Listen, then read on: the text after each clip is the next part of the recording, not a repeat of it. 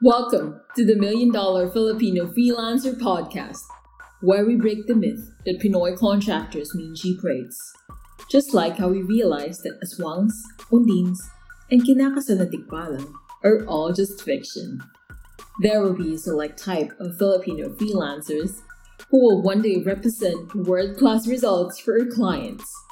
Hosted by Neil Reichel, a Pinoy freelancer, agency owner, and entrepreneur who have seen it again and again that charging what you're worth is not about race or heritage. It's all about the value you deliver and finding out what our clients really need. This is not for you if pabebe ka, nana feelings mo, and pa-victim ka.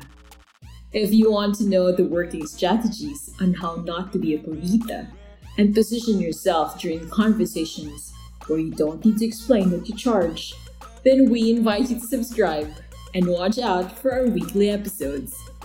Oh, tama ng overthinking. Let's start? Let's go. Proceed with caution.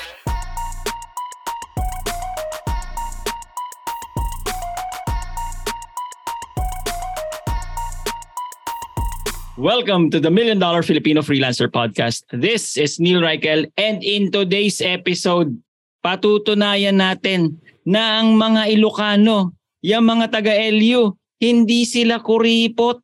Okay? Pero bago natin pakilala, syempre yung co-host ko muna, the one and only, the immortal.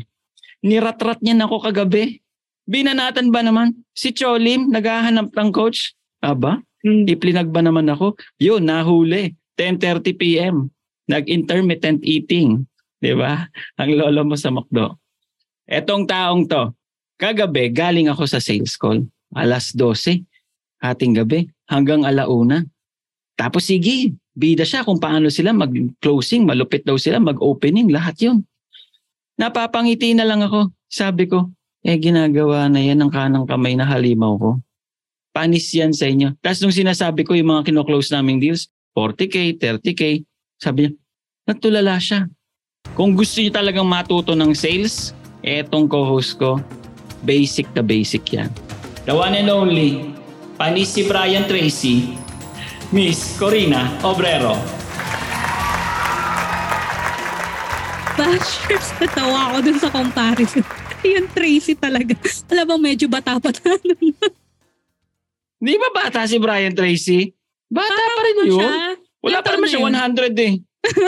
Pag 100, matanda na. Pag walang 100, di pa yun matanda. Hello, Bashers.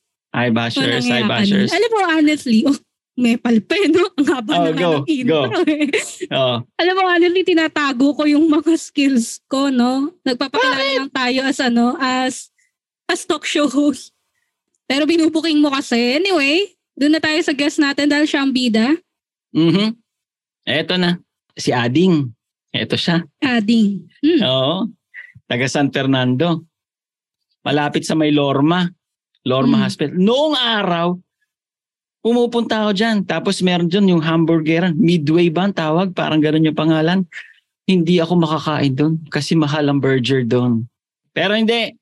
Yung guest natin ngayon, etong batang to, kakaiba ang pag-iisip nito.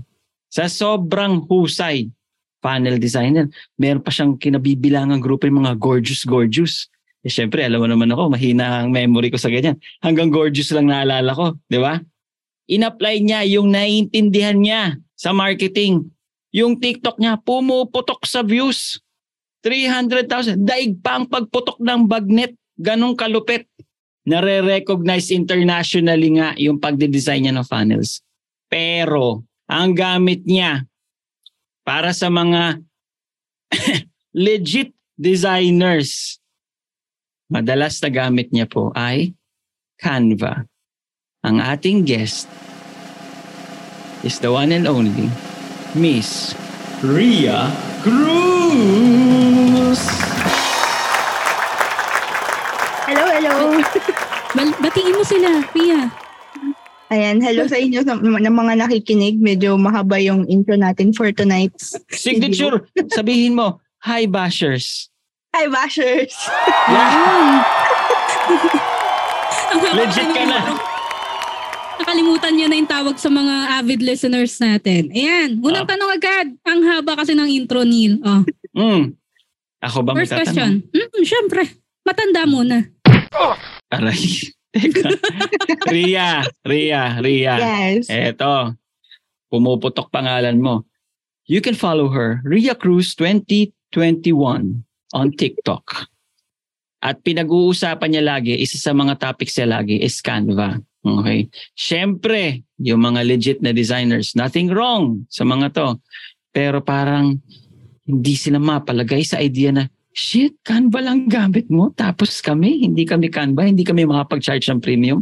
Anong masasabi mo? Sumasakit ba ulo mo sa mga patama, parinig, comments nila? Or deadma ka lang? Anong reaction mo sa kanila? Mix. Minsan, natitrigger din ako kasi ako, solid Canva user talaga ako since nag-start akong mag-graphic design. So, hindi ko na-try Photoshop or any other applications na gamit talaga ng mga nagde-design. So, pag nakikita ko yung ganong discussion, binabasa ko and nakikita ko na nada-downplay talaga yung Canva kasi it's not recognized na isa sa legit design platforms. Parang in their point of view, Canva makes designing easier pero when it comes to yung mga high-end na designs, ganun, it can't compete with Photoshop and other platforms. Pero ako naman, parang pag nagde-design naman ako tapos nakakapag-charge naman ako ng premium and all, yung nagiging tingin ko is, kaya naman, pero bakit yung iba hindi? Parang ganun yung naiisip ko. So, minsan nagko-comment ako, minsan hindi na lang din kasi Anong comment mo? Ayun, sinasabi ko na since mas madaling gamitin yung Canva, so mas madami talagang users nun. And nakikita ko naman, even nung bago ako nag-funnel design, na may mga nakakapag-charge talaga ng premium na Canva yung gamit versus kung Photoshop and other apps. So yun, minsan reiterate ko na lang, minsan parang since paulit-ulit na lang din yung topic, so basa-basa na lang din kasi may point naman both sides. Okay, kaya ako na naitanong kasi para doon sa mga nakakarinig, nakakabasa ng mga ganong klaseng comments, especially sa mga Canva users. Hi Canva users, not bashers, okay? Is ito, nakukonsensya sila. Feeling nila, nag-charge ako ng 1,000, 2,000. Ria, saglit lang. Magkano ang premium na na-charge mo para sa designs mo? Sample. Yung nasa workshop na lang natin before, nasa 1,797 USD yung na-charge ko nun for funnel design. Tapos ang ginamit ko nun is Canva.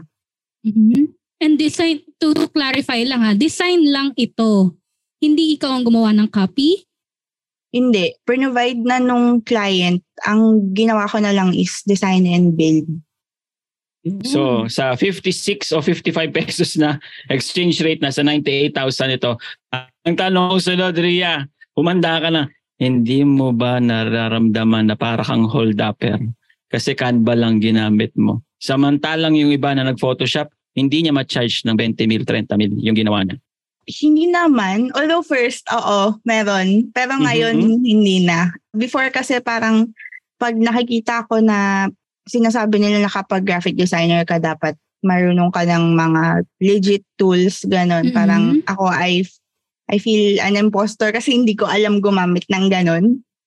Pero nung tumagal na, parang naisip ko na kaya ko naman ding mag-produce ng ganong result using Canva. So, as long as ma-produce ko yung output na gusto ni client ko, it doesn't matter what tool yung gamit ko. Basta solution. Sakit! Sa mga bashers dyan sabihin, hindi, namanhid ka lang kasi paulit-ulit mo nang ginawa, kaya mo kinaya.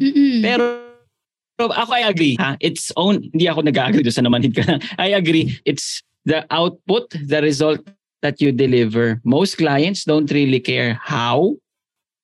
Diba? May example ko mga kakaiba. Okay? Wala silang pakialam. Basta pag sinabi ko, Ria, gawa mo ako ng isang malupit na one-page website. Gawa mo ako ng isang malupit na landing page. Gawa mo na ako ng yung one-time upsell, yung mga tipong ganon. Oops, biglang bumagal yung tono ko, no? Kasi hindi ko na alam mga sasabihin ko. Kayang gawin, okay? Especially with what's available na resources. And kagaya nitong isa kay Ria, what was the fastest time that you made? Parang 24-hour ba? Time period? Or parang over the weekend? Si Lola ba to? Na client mo? One day. Pero hindi siya yung client ko. Refer niya. So, kailangan niya yung funnel niya in 24 hours or less. Kasi gabi niya sinabi, umaga siya mag-launch. So, doon ako nag-design sa Canva. And since yung platform na gamit niya at that time or yung payment processor na ginagamit niya is walang capability to host or to build yung site mismo. So, dun sa Canva namin ginawa yung sales page. Tapos, kinonect na lang namin yung payment processor. Tapos, nag-convert naman siya. Alam mo, binibili ng tao ngayon, napapansin ko, mapaputi, kayo manggi, tayong Pinoy. Binibili talaga ng tao ngayon, especially now the time is really a very scarce resource. It's convenience. Yun talaga. Results and convenience. Gusto ko ng burger 10:30 ng gabi kahit pa umuulan. Ngayon din. Dating si hamburger. Nagbayad ka parang extra 80, 100 pesos yata for delivery. Pero okay lang yan. Diba? Kasi convenience ang gusto mo. Instant ang gusto mo. Exactly the same with your client. Ria, ito yung ngayon tanong kong sunod. Okay. Did it take some time for you to get used to it? Na parang, I'm not going to mind the comments of tawagin na lang natin silang purists and focus lang muna on the results that I deliver to my clients. Or like, it was just like a switch na meron kang aha moment na biglang, kalimutan ko na yung purist na yan. Paano ba unti-unting nabago yung pananaw mo? Kasi iba yung feedback from other people, iba din yung ikaw mismo eh. Nagbabago na rin yung tingin mo sa sarili na, hindi, deserve ko naman talagang mag-charge. Hindi naman ako nang bubudol lang. Paano ba yun, Ria? Yung transition na yun? Ano yung mga ginawa mo? Actually, it took some time talaga kasi nung nagsimula ako na mag-funnel designer hanggang siguro nung last year or last year lang, parang I've been undercharging for so long with that thinking na yung gamit ko kasi is can't compete dun sa mga ganong klase ng tools. Yan. Pero I took some time to talk to my friends. Like nagpa-review ako ng packages and all. Tapos sila na yung nagsabi na, uy, baka ang baba mong mag-charge, taasan mo naman.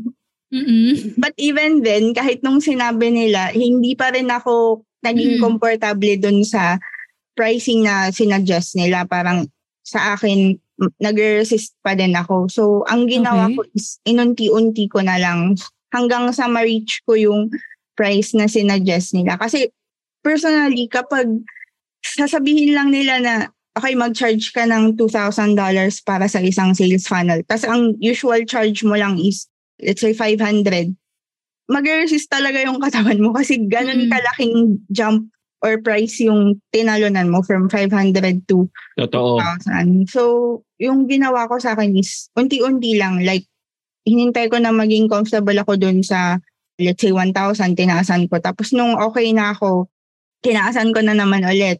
So, as time passes by and habang tumatagal na nasasanay na akong mag-design and all, so dun ko na, parang ako na yung naka-realize na, oo nga, ang bilis kong gumawa ng or ang bilis kong mag-provide ng output, ang bilis kong mag-design. Tapos ganito lang yung nakukuha ko. Parang it defeats the purpose na nagiging expert ako pero yung charge ko is pang beginner pa lang. Exactly. Para sa mga overthinkers para sa mga overthinkers, sasabihin, ano yung overtime? Overtime 7 days? Overtime 30 days? Overtime 1 year? Kasi marami talaga sa atin ngayon with the amount of information that we have, especially itong podcast na to. Wow, kaya pala yun from 500 to 2,000. Gamit ko lang Canva. Pero ang hindi nila ma-figure out is the how, the in-between. So, sabi ni Ria, kanina is unti-unti. Ano yung unti-unti? 510? 550? Oo, tipong ganon. Parang every time na nakaka-close ako ng client, tinataasan ko yung rate ko. So, let's say for example, yung current client ko ngayon is 500 yung charge ko. Sa susunod, since may experience na ako and mas natututunan ko na yung process ko, so tataasan ko, let's say 750. Tapos sa susunod na client na naman 1,000. So kada bagong client, tumataas yung rate. Or parang yun yung naging process ko on how I was able to jump from yung 500 to 2,000 na pricing. Unti-unti talaga, parang nagsiset ako na pag may bago kang client, taasan mo yung rate mo. Pag kumagat sila or pag pumayag sila dun sa deal, di good. Pag hindi, okay lang din. At least natuto ka on how you negotiate your price or how you talk to clients sa ganong process. Which is exactly the point I want to ask. Pero ikaw muna ko rin kasi tatandaan ko. Hindi, kasi tama naman yung ginagawa ni Ria. Kaya lang, parang, para lang, kaklaruhin ko lang sa mga listeners. Aside from Ria gaining experience through, magtanggap ng mga bagong clients, nag-i-invest din kasi siya sa learning niya. So, hindi lang experience, nag-aaral pa siya. So, talaga she has the right to charge higher na. May question ako doon. Ria, meron kang retainer packages? Like, clients na monthly mo talaga sila, or more one-time projects? Before, one-time projects lang talaga. Pero nung nag-enroll ako dun sa isang coaching program, ang mention niya is how to lock in clients for a long time. So, dun napapasok yung retainer mo. Kumbaga, yung main na i-close mo sa kanila is yung retainer package. Parang yung first project nyo or yung one-time setup fee is parang pa-bonus lang. So, ngayon, may retainer packages na ako and may retainer clients na din. Oo, congrats. Okay. So, ito yung ko doon, follow-up question ko. Total na pag-uusapan yung raising your prices, gaining experience, investing in your learning. Kung monthly retainer package ka, how can you charge higher? Kasi continuous learning talaga si Ria. Na-observe ko yung mga ginagawa niya. Talagang nag-i-invest talaga siya sa, sa skills niya. Naranasan mo daw yung feeling na monthly retainer. Sabihin natin, nag-start kayo January this year. Tapos, syempre, nag-invest, nagka-gain ng experience. Parang need mo na or fair na for you na mag-charge higher dito kay monthly retainer package. Paano yung nun? Paano yung approach nun? Para hindi naman parang, uy, dati lang binabayad ko sa'yo Ngayon, may hingi ka na. Anong tip mabibigay mo, Ria? Yung ma-advise ko doon is manghingi ka ng raise kapag maganda yung mood ng client mo. Tama nga naman. So kapag napaka-practical. Sige, number 1, dapat maganda mood. Okay? Kasi kapag alam mong nagkakaproblema yung sa back-end tapos manghingi ka ng raise, parang talagang babalikan ka nun and sasabihin niya na, bakit ngayon? Ganon. Tama. Okay. Ano pa? Tapos yung second is, and tip ko din to for other freelancers na gustong manghingi ng raise is, sila yung mag-initiate ng performance review nila or performance feedback kung kanino man sila sumasagot, pwedeng doon sa project manager or doon sa CEO. Kasi doon mo na mai-establish na, okay, na-hit ko lahat ng deadline ko during the past few months na magkausap tayo or na nag-work tayo together. Nakita mo naman yung performance ko. So, since matagal na din tayong magka-work, how about we increase the rate from this to this? Since makikita mo rin yung naging efficiency mo. Like for example, sumasagot ka ng emails dati in 2 hours, tas ngayon, nasasagot mo na lahat in 1 hour. So it wouldn't be fair for you to charge the same amount kung mas naging efficient ka na or effective. Ayun. Yes. Actually, yung kanina, yung humingi ka ng parang ikaw mismo yung mag-initiate ng feedback from your client. Ang tawag natin dito sa authority circle is yung the 3-hit evaluation method. So you time it at the right time that the client is in a good mood, everything's happening well, di ba? And then you ask for the feedback. And then from there, you can also ask inputs. And then from there, you can also ask what other opportunities are out there. Diba? You even can present an opportunity and what else, diba? In order for you to add more revenue pa to this current client. And since we touched the topic of asking for increases, madami, parang ngayon sa edad ko ngayon, madami ko na na-question ng mga bagay-bagay na dapat pala dati ko pa tinatanong. Asking for increase. Dati pag inisip ko yun, swapang naman ito. Kapal naman mukha mo, hingi kang extra. Binibigyan ka na nga, nasa Pilipinas ka lang naman. Tapos, no offense ha, ako taga-probinsya ako. Nasa probinsya ka lang naman, murang cost of living, swapang mo naman. Nako, itim ng budhi mo, mga ganon-ganon. Ano ba yan? Pero, sino bang nag-isip niyan? Ikaw o client mo dati, ginanyan ka? Secret. pero, Okay. na-realize ko, mas masama pala ang hindi humingi ng increase. Kasi pag hindi ka humihingi ng increase, hindi ka makapag-reinvest back sa craft mo. Hindi ka makapag-improve sa deliverability mo. Kanina nga, sabi 2 hours ngayon, 1 hour na yung response time sa email. Baka naglagay ka ng VA, may kasama ka na tumutulong sa'yo pagsagot ng anumang questions. In the middle of the night, na tayo tulog, sila gising, pero nasasagot pa rin natin yung questions. Kasi naglagay ka ng tao. Kasi umattend ka ng ganitong mastermind. Kasi sumali ka ng ganitong coaching program. Diba? Ang dami mong natututunan, and kung tutuusin, mas nakakamura pa yung client. Kasi ang binabayad niya lang sa iyo is a partial increase lang versus ikaw naman, nag-invest ka $1,000, $2,000, $3,000, kung magkano naman, $1,000, diba? Into your craft. And pati yung time na hindi siya ang sabihin, uy Ria, attend ka ng program na to. Ria, invest ka sa... Hindi niya, tatanggal na yon sa pag-iisip ng kliyente. Okay. Pero may dadagdag ako doon. Kasi siguro for Ria or for more experienced freelancers, it's so easy to say na hindi, initiate yung pag-ask ng feedback. Pero pag medyo newbie ka pa lang or hindi ka pa talaga sanay to become assertive, confident, usual na nakikita ko sa mga Filipino na freelancers, alam mo yung talagang tumatanggap lang ng task. I mean, yes. Nothing wrong. Kasi kung masipag naman sila, ginagawa naman nila. Pero alam mo yung hindi sila mag-initiate na check ko yung performance ko. Gusto kaya to ni boss yung ginagawa ko? Diba? Parang it's something na kailangan pang i-build yung communications na ikaw talaga nag-assert ka na nakikita ka rin ng boss mo na na may paki ka talaga. May paki ka sa growth mo at the same time may paki ka sa growth din ng business niya. O sige, anong sagot mo? Anong problema sa mga ganun? Kasi napagdaanan ko din. Okay. Sige. Number 1, napagdaanan ko. Siyempre, bida-bida pagbigyan mo na ako dito, Ria, ha? Okay. Ang isa doon is, takot ka pa talaga. Takot kang matanggal. Kasi, gipit na gipit ka. Kailangan mo yung pera. So, nasa stage ka ngayon na parang, hala, pag ako natanggal dito, tegilaks ako dito. Ubus, wala ka. Ba? Oh, kasi it's one thing to think about it, pero nangyari ba? Kasi hindi ka naman nahihingi agad ng raise. Yung pagiging confident lang na makipag-usap na, hey, ganyan-ganyan. Tatanggal ka ba talaga? Eh, yun na nga. Wala nang nabalita naman. Ayon sa statistics ng Philippine Sibak Association. Date na 2021 data.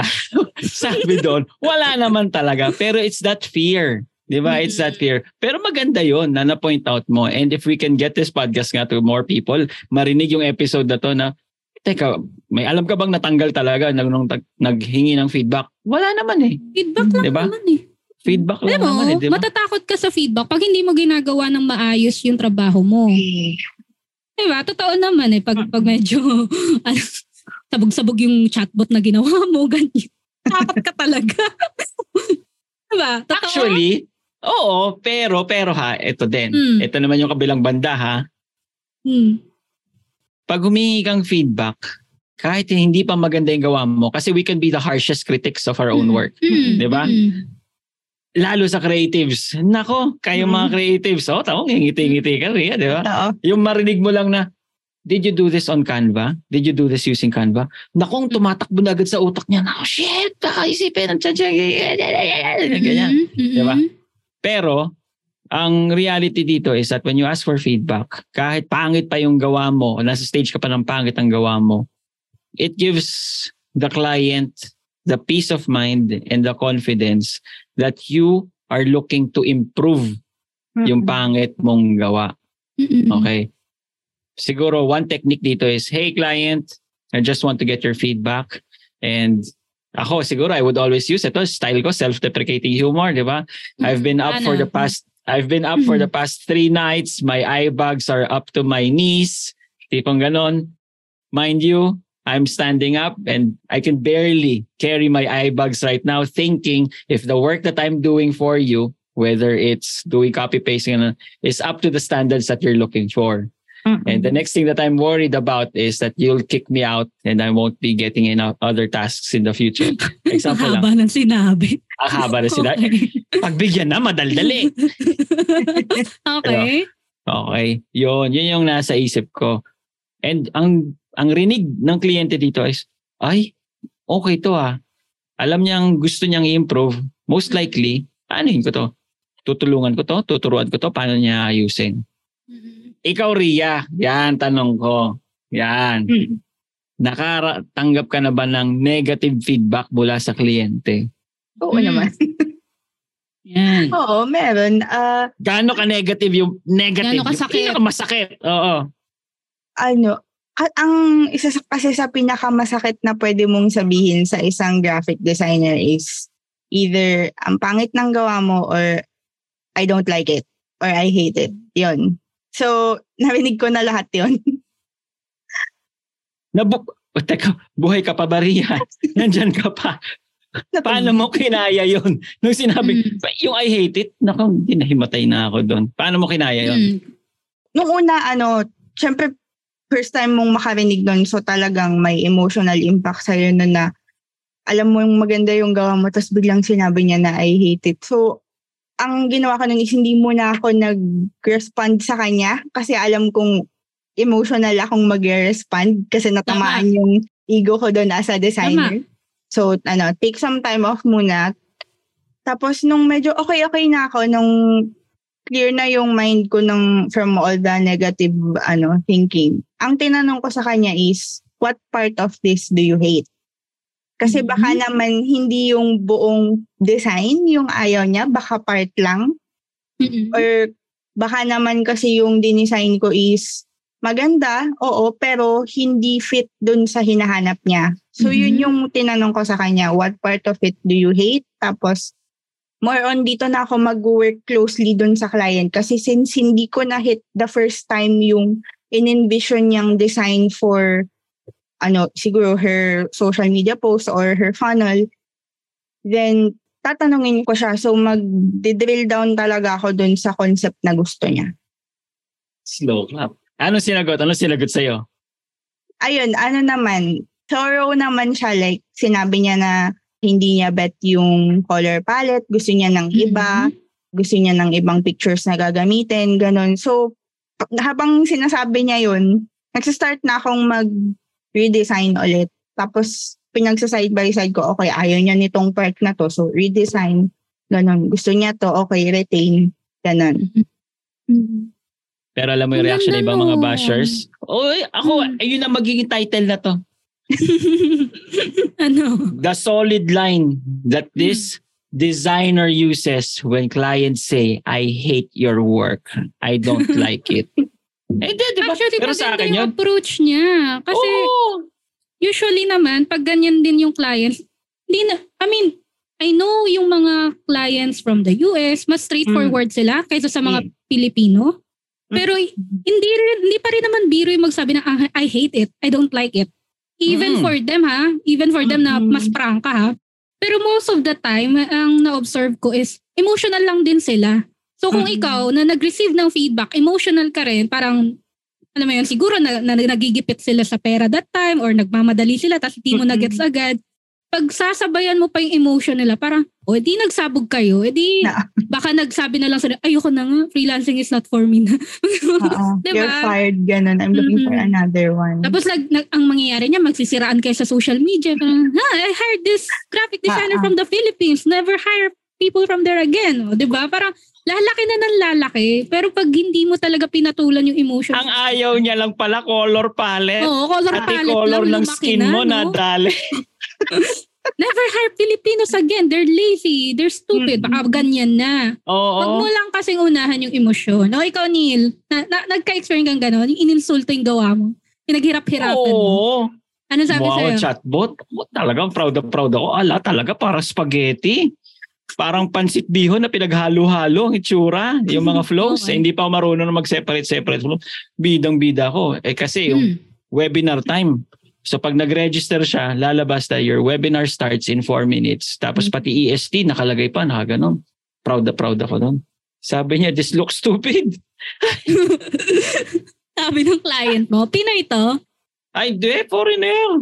This looks stupid. Anong reaction mo? And it took you 3 days to build this.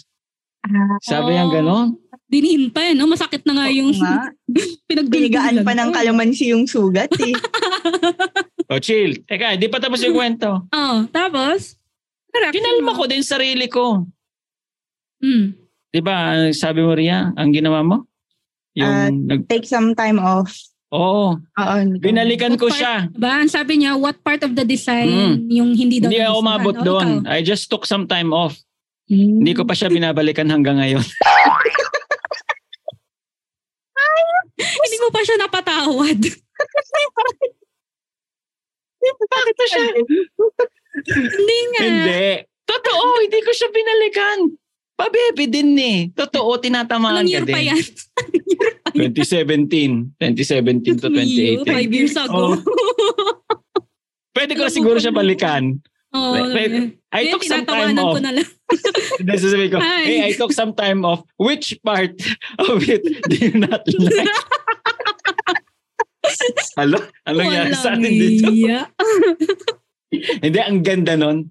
Na-imagine ko lang siyang ganito eh. Para kang binanata ka ng suntok. Hindi, babae na, sasampalin kang ganon.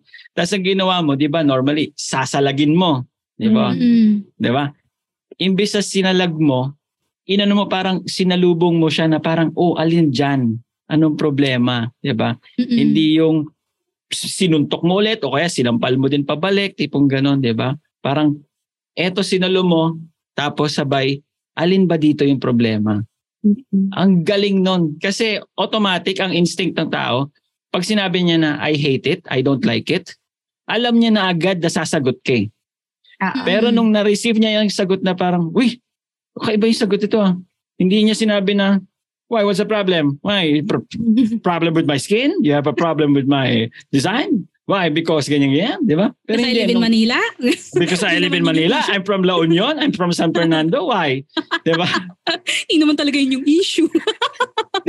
Pero nung tinanong na which part of it do you not like? At color, parang nakakalambot na parang, oo nga, teka, kalmahin ko rin sarili ko. Ang galing nun. Sobrang simple lang nung linya na yun. Okay. Ria, may tanong ako. Ilan taon ka na freelancer? More than 5? More than 5 years? More than 5. Okay.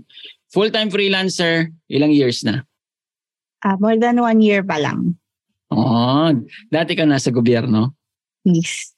Naka-plantilla ka na? Oo, naka-regular na. Tama, naka-plantilla. Anong trabaho mo daw?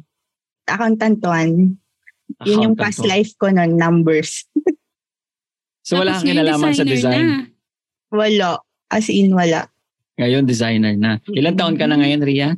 I know it's wrong to ask a lady her age, pero I'm at a position to ask anyone their age. Ilan taon ka na, Ria? 27. Lupit. Alam niya, kaya ako tinatanong. Baby. Kaya ako tinatanong kasi you can always learn something from anyone, no matter how young or old they are. Ito talaga the best to. The best yung linyang yon. Diba? Kasi regardless kung designer ka, okay? Kung copywriter ka, kung taga-tanggal ka ng at taga-copy-paste ka, taga-cold call ka, yung linyang yon, okay na okay yon. It puts you at a level of assertiveness, but not defensive. Diba? Open for feedback. And iba yung level of confidence na yun. Nako yung mga basher, pag hindi nyo naman ginamit yung linyang yon, either sobrang galing mo na never ka nakakatanggap ng negative feedback or ay nako, syunga-syunga ka talaga. Okay. Na-excite ako. Okay. Ria, alam naman nating lahat, member ka ng Authority Circle, di ba? You've also invested in other coaching programs as well. Okay. Curious ako, for someone who's like 27 and knows a lot of information that's already out there online, di ba? You can easily research. Why bother investing pa in coaching programs? Kasi, I learn something new every day from the people I talk to. So, and ako naman, alam ko naman kung saan ako mahina. Alam ko din kung saan yung strength ko. So, when I invest in a coaching program, hindi ako nag-i-invest more dun sa modules, pero dun sa taong nag-host ng program. Kasi siya naman yung mag-lead nun. So, pag nagbayad ako sa'yo, so I would expect na may matututunan ako sa'yo, whether it's a mindset thing, sales, marketing, or kahit dun sa skill ko mismo. So yun, it's more of improving myself and learning from some of the best people na I know. Kaya ako nag-i-invest sa coaching program. Kasi even though may parts na magaling ako, may parts na hindi ako magaling. So yun yung mga taong hinahanap ko. Someone who can complement me dun sa strengths ko. Anong paborito mo sa authority circle? Ay, mabebe nung way nung pagtanong niya. Gusto marinig na siya. Arte.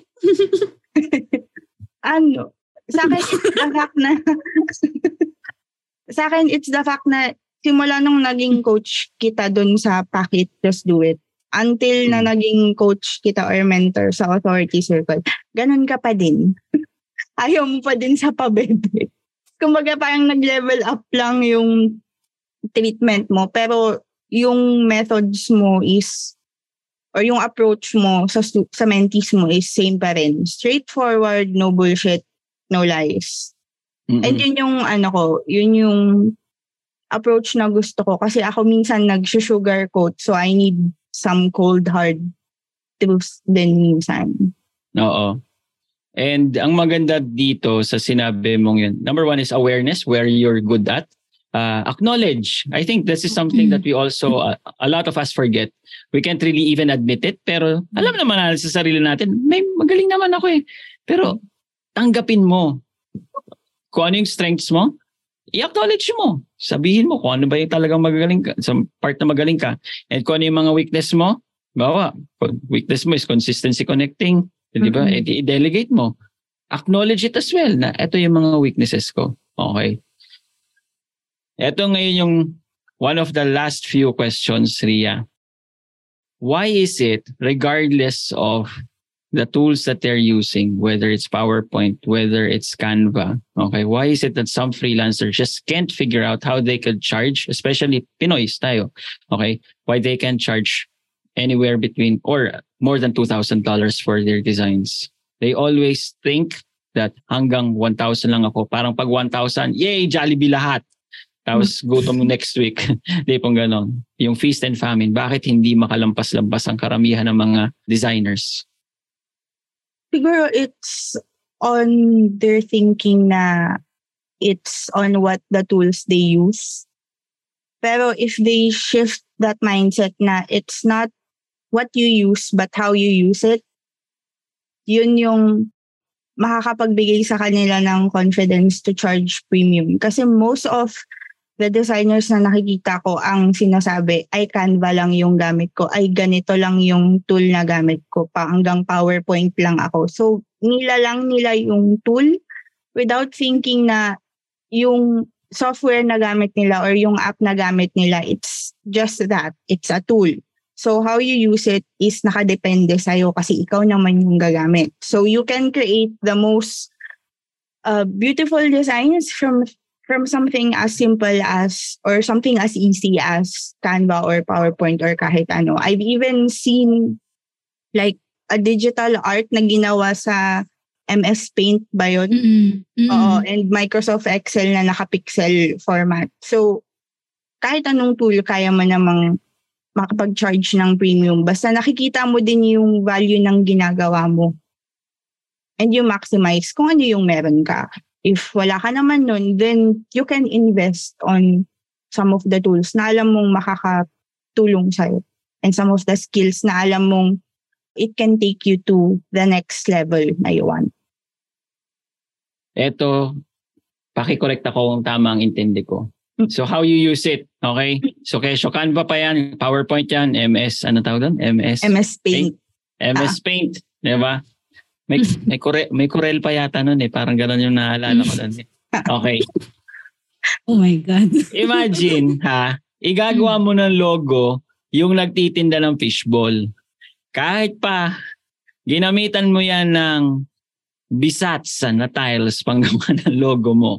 Kahit pa yung pinakamahal na paint from Italy ang ginamit mo, wala yang kakayanang magbayad sa'yo ng syento ng 100,000, 200,000. Okay? Yung standalone fishbowl vendor. At para sa, even if he had the money, it doesn't make any sense for him to pay that. Diba? Pero again, how you use it, sa intindi ko, correct me again if I'm wrong, if you're using it for a business coach, na meron siyang ilo-launch, biglang nagising siya, shit, meron pala akong ganitong product, $49 product. Gawin ko kaya ng sales page kayo to. Ay, teka, wala akong umano. Sino mahagilap ko? Wala sila. Etong taong to, kayang gawin to. Naka-ready na yung copy, naka-ready na lahat. Kailangan, ito na yung payment gateway. Okay, Ria, can you make me a sales page for tomorrow morning? What time is it now? It's 8 p.m. So kahit pa anong ginamit mo, at alam mo na may bubuhos doon, like say 5,000 people seeing that sales page, and $49, you see 100 people converting, so it's going to be magkano ba? $4,900, and you charge $1,797, $2,000 for it, tumubo pa rin siya. Then I think that makes sense. Okay. Tama ba ako doon, Ria? Yes. Tsaka find people who can pay premium, I guess. Parang, kasi if you, gaya nung sinabi mo, kahit gaano pa kaganda yung logo na gagawin mo, kung ibebenta mo dun sa fishbowl vendor, hindi naman niya bibilhin yun kung hindi niya kailangan. Pero when you offer that to people na alam mong kailangan nila and alam mong kaya nilang magbayad, then that's when you can charge premium them. Then parang it's not the problem that you solve, but it's more of the peace of mind na you give to those people. Iba si Coach Ria, lupit, the best. Corina, anong paborito mo sa episode na to? Teka lang, binanggit mo, Coach Ria. Kailan ba magkaka-mentorship si Coach Ria? Meron yan. Ayaw niya lang i-open. Hindi nga. Kailan mo i-open? Kailan ba yan? Uy, meron naman. Na-delay lang. Meron nga. Ikaw lang nga ngayon. Maraming nagtatanong. Marami diba? na nagdaabang. Pero yun, I'm offering one-on-one mentorship program for funnel designers who want to be funnel strategists. So, basically from someone na nagde-design lang to someone na involved talaga sa mga launches and events nung client mismo. Oh. So kung yung mga listener, mga bashers natin nakikinig, funnel designer, hindi naman sa lang. Pero if medyo more on aesthetic pa lang ang skill, ito mas mas involved. Nakikita mo talaga yung full marketing somehow. Nakikita mo how you fit in yung design mo. So, if interested sila, saan ka nila ma-reach out, Ria? Kung kailan man yan mag-open? Sa Facebook profile ka na lang. So, okay. Punta po kayo, Ria Cruz. RIA. CRUZ Funnel Designer. Lalagay po natin yung link sa description below. Makikita nyo, the link would say, Maria Regina Y. Cruz. Okay? Kahit Canva, kahit PowerPoint, pangmalakasan, premium. Canva Pro. Okay. Sana tayo, no? Ano? Sana ma-sponsoran na tayo ng Canva. Kanina mo pa shoutout. Kakausapin natin si Nian at alam niya, ipapa-intro tayo kay Nian. Pagpa-ano na tayo? Pagpa-sponsor na tayo. Sige na, Neil. Yung tanong mo. Anong paborito mo sa episode na to? Corina. Siyempre yung how she handled yung negative feedback. Naman talaga. Ito medyo pahabol lang. The way I observe it sa freelancing when it comes to business, hindi naman talaga siya labanan ng IQ. It's more about managing your emotions. Hindi mo dito kailangan ng academic level na pagkatali-talino mo. Sa totoo lang, I mean, there are some skills na automation, blah, blah, blah. Pero when it comes to handling clients, growing your business, managing your team, I see na mas importante mas may bigat yung EQ eh. Sa totoo lang, how you handle your emotion, how you relate to people, how you communicate effectively with people you work with, mapa-client man yan, mapa-team man yan, ma-under mo yan or mas mataas sa'yo. Mas may mas may bigat, mas may Kasi business, hindi mo na kailangan ng algebra, calculus. I mean, Neil, hindi ka naman umabot sa ganyang level na hindi mo kailangan yun. Basic math, knowing your margins, yun lang naman, diba? Ang tendency kasi ng mga tao, we complicate things. Kaya ang hirap mag-scale. Pero it's also very important na you manage your emotions. It will take you very far when it comes to growing your business and maintaining it, scaling, ganyan. So, sobrang nagustuhan ko yung part na yun ng usapang to. Oo. Ako, yung pinaka nagustuhan ko yung, ano sabi mo kanina Ria? Yung nag-settle ka muna? Ano yun? Nag-cool off ka muna? Nagpalamig ka muna? Take some time off. Oo, yung nag-take some time. Yun, na-realize ko, pwede ko na palang balikan yung client ko na yun. After 5 years. After 5 years. And then, okay pa ba siya? Nagka-COVID na. Okay. Ang paborito ko dito, yung pag-increase ng rates. Talagang yung mental frame talaga of jumping. There are some people, kahit alam niya bukas mapuputulan siya Meralco, kaya niya. Ilalaban niya talaga yan. It's going to be $2,000 coming from $200. Kaya niya. Pero there are a lot also of people na, step by step lang. Step by step lang. Ito lang muna ako. So kay Ria, from 500 to 750. Okay? Kung mag-no, teka, ba't kaya nag-no? Diba? Pero, ang hindi mas tingin ko nabanggit doon na dapat alam din ng nating lahat is that Ria, when she was starting to increase her rates, was already at a position that she can afford that a client might say no. Hindi ito yung perang kailangan niya, pambayad niya ng kung ano man, ng Canva Pro subscription niya. Example. Tama ba ako doon, Ria? Yes. Okay na yung kumbaga yung money for the living expenses. So anything I make off is extra na lang. So either pang invest sa courses, programs, o kaya pang add sa savings. Oo. Yan. So yun yung uncovering lang. Pero yun yung isa sa paborito ko nga. Si Danny Margulles, yung isa sa mga coaching programs na binili ko nun, actually course lang siya. Yung 6-figure Upworker, yun yung... So si Danny Margulles, sabi niya, for every new client that you close, start to increase your rate. Siya naman on the hourly, so start increasing your rate by at least 20% to 50%. And ang bilis ng growth mo from there. Yun ang niya. Kung ikaw yung taong hindi mo kaya yung switch on, na biglang from Purita to Premium. Hindi mo kaya yung ganon. From Purita and then Purita, Premium. Ganon. E di yun ang magandang step. Okay. Maraming salamat. Again, Ria, I think, again, the wisdom na meron ka, especially hindi ka nag-retaliate. Ako, yun yung sobrang paborito ko talaga na paborito na for sure ng karamihan. Ria, there's one thing lang that you would like to say sa mga bashers natin. People who are starting to think of jumping to freelancing. These are more people talaga. And marami na ngayon yung nagtatanong na, hindi, gusto ko naman work from home. Where do you think should they start? Ano ba yan? Yung sa groups ba yung... no, not necessarily. Parang ikaw, ito yung exact example. I have a friend right now, she's employed. She's looking into going into freelancing. And ano magbibigay mong personal mong advice? Ako kasi galing din ako doon. So, dumaan din ako sa ganong stage. So, ang sa akin is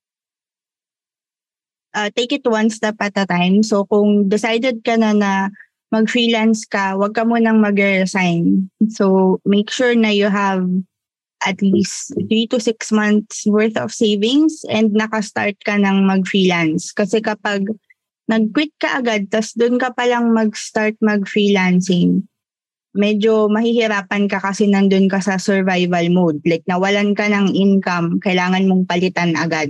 Pero kapag nag-start ka ng mag-freelance, kahit on the side, part-time lang, habang may full-time ka pa. Pag nag-transition ka na to full-time freelancer, mas madali na yung journey mo.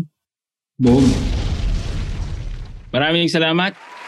Maraming salamat. Again, that is Ria Cruz. And ito yung taong halimaw. Ito yung meron siyang mentorship ngayon. I think one of the best things that you can do if you can afford naman talaga is go with one-on-one mentorship. This is, I think, one of the fastest things that helped me progress then when I started with a mentorship program with Mary Catherine Johnson. Anyway, maraming salamat again for listening to the $1 Million Filipino Freelancer Podcast, kung saan bawal ang mga puritan. Bye-bye! Wait! Tanong ko lang, batugan ba pera mo? Yung ikaw kayod ng kayod, pero pera mo hindi dumadami. Dumadami man yung 1M mo, magiging 1,060,000. Tapos sasabihin sa'yo ng bangko, wow, you should be thankful. Sabay kaltas pa ng mga taxes sa'yo. If this is you, check mo how we turn 350K into 455K using the Lebronify method.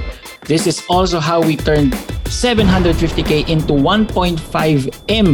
Okay? Check mo in the link in the description. Check mo also how we turned 750K into 1M in less than a month. Link is in the description. It's called the Lebronify method.